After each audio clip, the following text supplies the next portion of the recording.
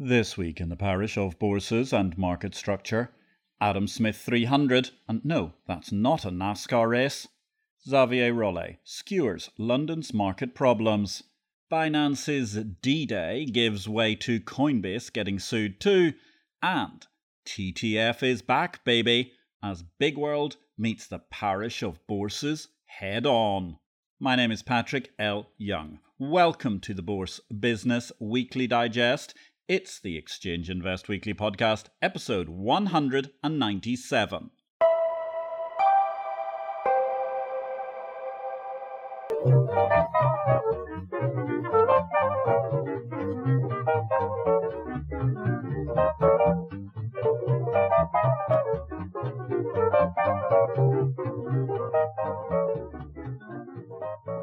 Good day, ladies and gentlemen. This is a very brief reduction of key highlights amongst the key headlines from the week in market structure. All the analysis of the many events and happenings from the past 7 days can be found in Exchange Invest Daily's unique subscriber newsletter, The Exchange of Information about the Bourse Business. More details at exchangeinvest.com. There was a great event in Budapest this week where I was honoured to give a keynote speech alongside the legendary Professor Dr. Richard Sander, the father of financial futures, carbon markets and much more. It was the AFM's 25th celebratory anniversary conference. All the best to the Association of Futures Markets on another great quarter century ahead. In BitCarnage this week, we brought Adam Smith into Exchange Invest headquarters this week to add his unique pith to both Exchange Invest and our BitCarnage Substack. Amongst his erudite analysis that we deployed during the course of our additional pith in last Monday's edition was the great quotation, "All money is a matter of belief." It was a week of shaken beliefs for the crypto folks, as first Binance, then Coinbase were subjected to rather searing SEC indictments. For those of you not reading either Exchange Invest or BitCarnage, remember months ago we were happy to point out Binance and Coinbase would be sued soon enough. Therefore, anybody expressing surprise this week can be easily identified as not being a reader of either Exchange Invest or BitCarnage. So, ladies and gentlemen, get ahead of the crowd, join the exchange of information and subscribe to BitCarnage for digital asset and crypto news alone about the market infrastructure there, or for the entire gamut of exchanges. There's this 10-year archive within Exchange Invest you can now access for only $349 per user year. More details on that at exchangeinvest.com. The SIBO, they've launched a new global listing offering for companies and ETFs of the purpose-driven innovation economy. Ooh, that sounds very exciting, doesn't it? It's all under the management of Jos Schmidt, who's now the head of global listings. How will SIBO compete with their global listing platform alongside NYSE, NASDAQ, and a lot of other players in their own regions across Europe and Asia? Time will tell. Meanwhile, Hong Kong exchanges are planning gem listing reforms to help tech startups raise funds, but at the same time, rivals in Shenzhen and Shanghai clearly pose challenges. Bring that competition on, we say. Excellent thought-provoking op-ed as well in the South China Morning Post this week from former Hong Kong Exchanges exec and IPO vid guest James Falk, the author of Financial Cold War, who notes how Hong Kong Exchange's monopoly legacy could make Hong Kong's exchange attractive to investors if it expanded post-trade capabilities and promoted direct exchange connectivity. Meanwhile, as the dual counter news revs up ahead of that launch on June the 19th, spectacular news, 40% of Hong Kong daily turnover from the stock exchange, that's 21 leading companies, are lined up for dual counter trading in yuan and Hong Kong dollars when that dual currency counter opens. If only the news could be as good from down under. ASX released a new 5-year strategy. Yes, indeed, comrades! The Politburo has spoken. The new 5-year plan is here. How can we fail? Ignore the naysayers who point out if we locked the ASX management in a brewery, a ribald evening would prove probably impossible for them to facilitate. Rather, ASX presents high standards for the Australian market, even if what goes on in the datchas of ASX itself may not be so impeccable. Responsibility we will shirk as ASX, one could argue, while enjoying the privileges of rank in the nomenclatura. In other news, tractor production statistics show great improvements at ASX ahead of another perfect harvest. Rumoured Potemkin village turns out to be Adelaide and, well, I think you get the gist. If not, there'll be some tech news in a minute to discuss further the shameful decline and fall of a once great name, the Australian Stock Exchange Group. Xavier Rolet gave a scintillating interview this week with the Sunday Telegraph. For one thing, it showed that he's managed to get over his Remainophilia for the European Union and accepts the status quo of what's happened. The problem is, as he says, London is heading for a Brexit showdown. Financial reforms won't stop it crashing out. Of course, the problem here is that essentially Britain needs a great deregulation post-Brexit, and the blob simply isn't capable of delivering that. More insights from Xavier's article. It's a real must-read from last Sunday's Telegraph in the UK.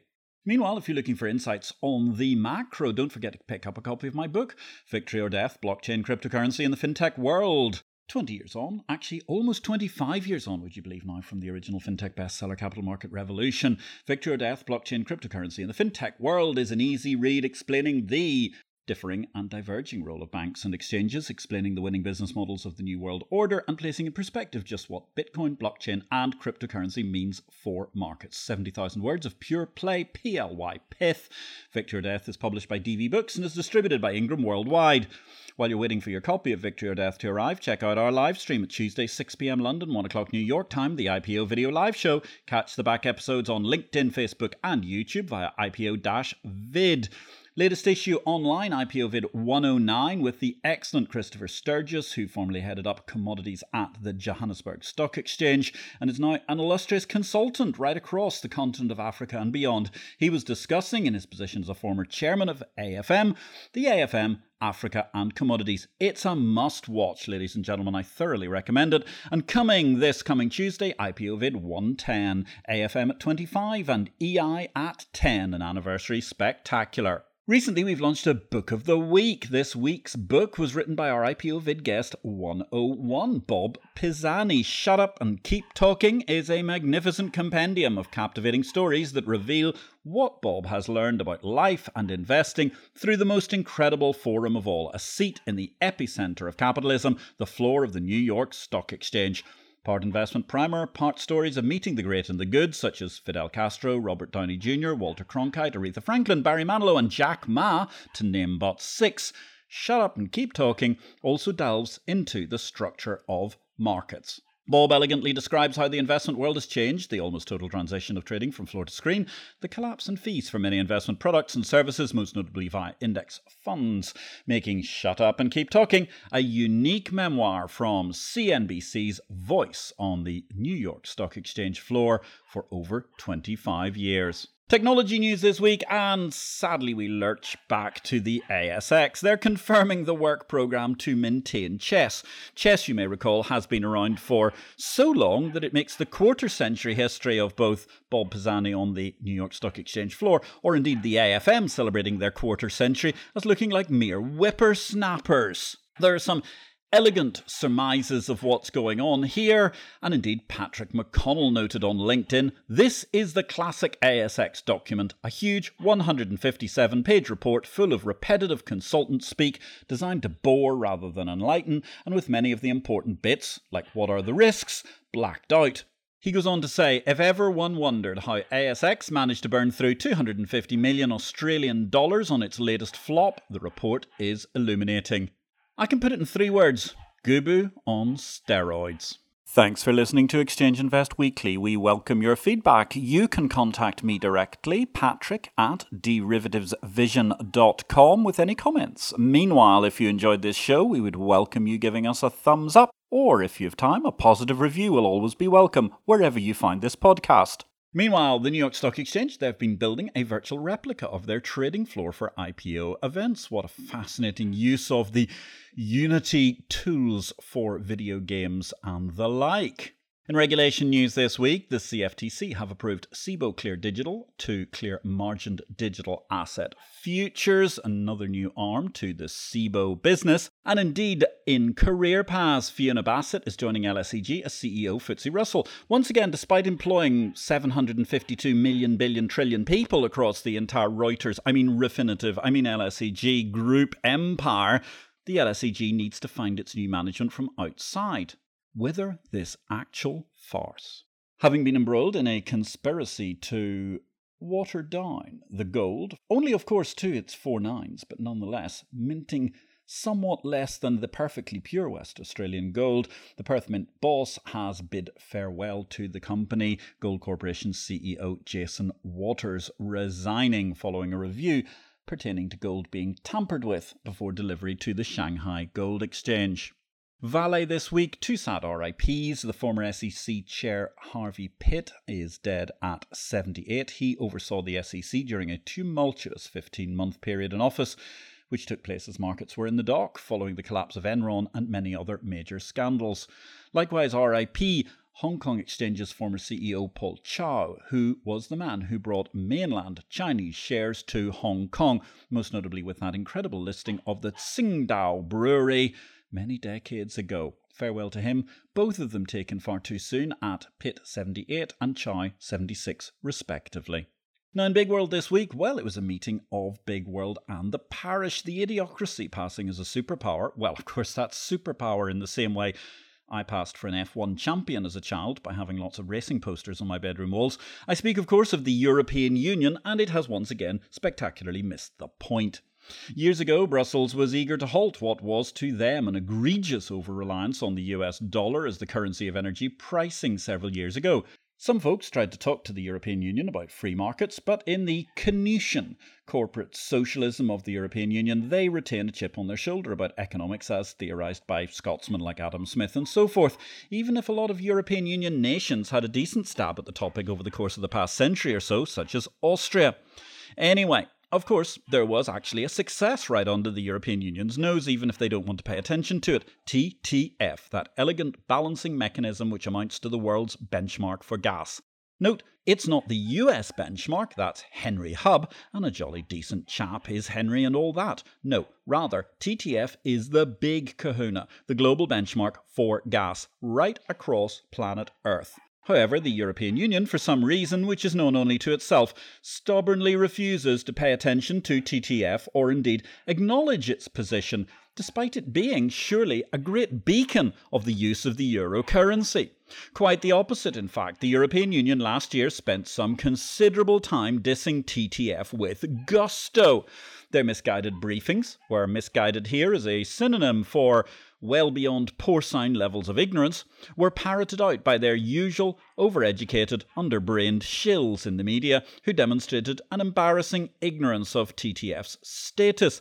As we discussed in, for example, Exchange Invest 2452 on the 12th of September last year, where the Brussels Bugle delivered a column of genteel muckraking, as we described it, calling into question the CCP model, and stated with the remark that is aged about as well as Johnny Depp, the so-called TTF benchmark has been driven to be a flawed gas price metric for electricity markets, manipulated in effect by Putin. The FT demeaned itself that day, despite some fine souls, such as Philip Stafford, offering pragmatic defence of TTF markets via Twitter. The European Union's grouse was essentially the standard issue Canutian pricing model of the European Union. Whatever the market decides, the EU perceives conspiracy and price gouging.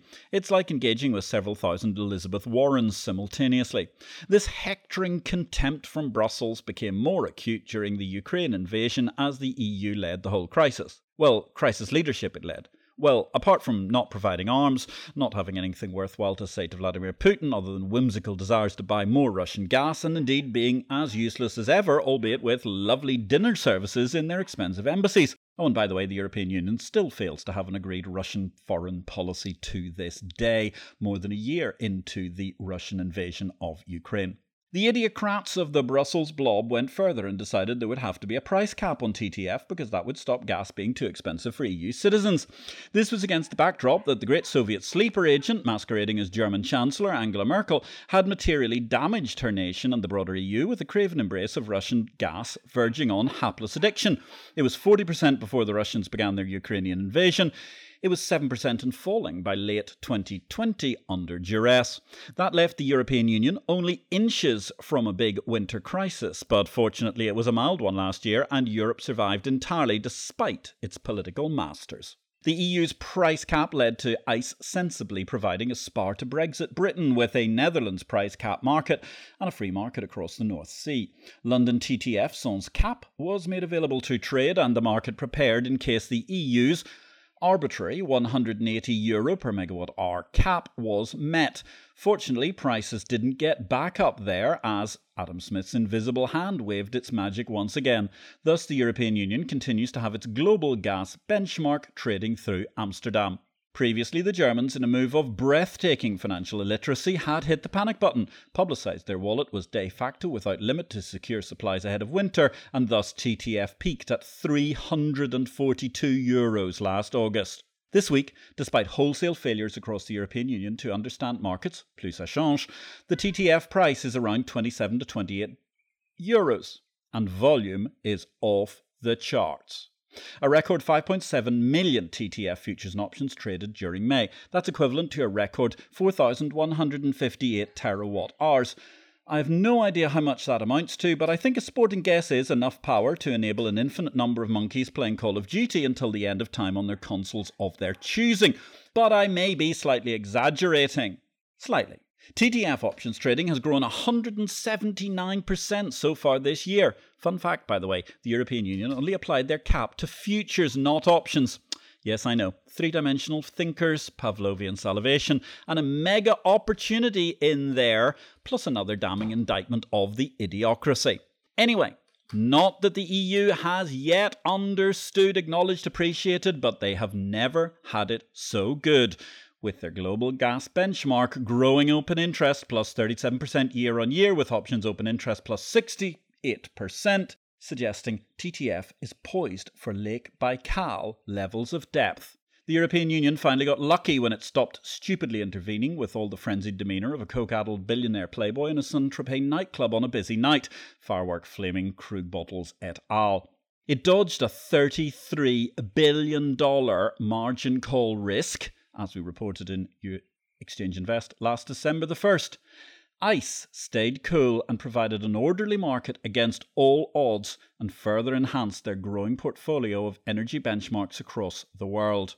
That's an exchange story worthy of the unique Bourse Business Digest Exchange Invest, but the macro of the tale is pivotal for understanding Bigworld, the future of energy et al.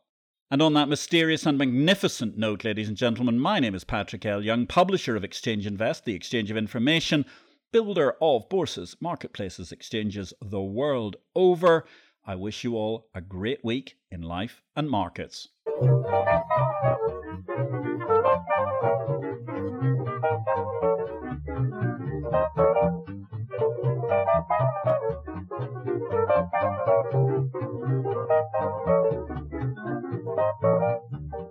This show relates to the business of bourses. It is not to be construed as investment advice, nor are we making any investment recommendations. Please consult an investment advisor before you make any investments, and for goodness sake, do your due diligence and do not make investments without complying with the regulations in your home state.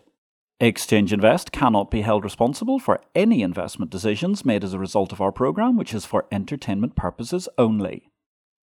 The material herein is copyright Patrick L. Young at the date of publication, while our music and sound effects are sourced from copyright-free sources. Thanks for listening to Exchange Invest Weekly, the exchange of information.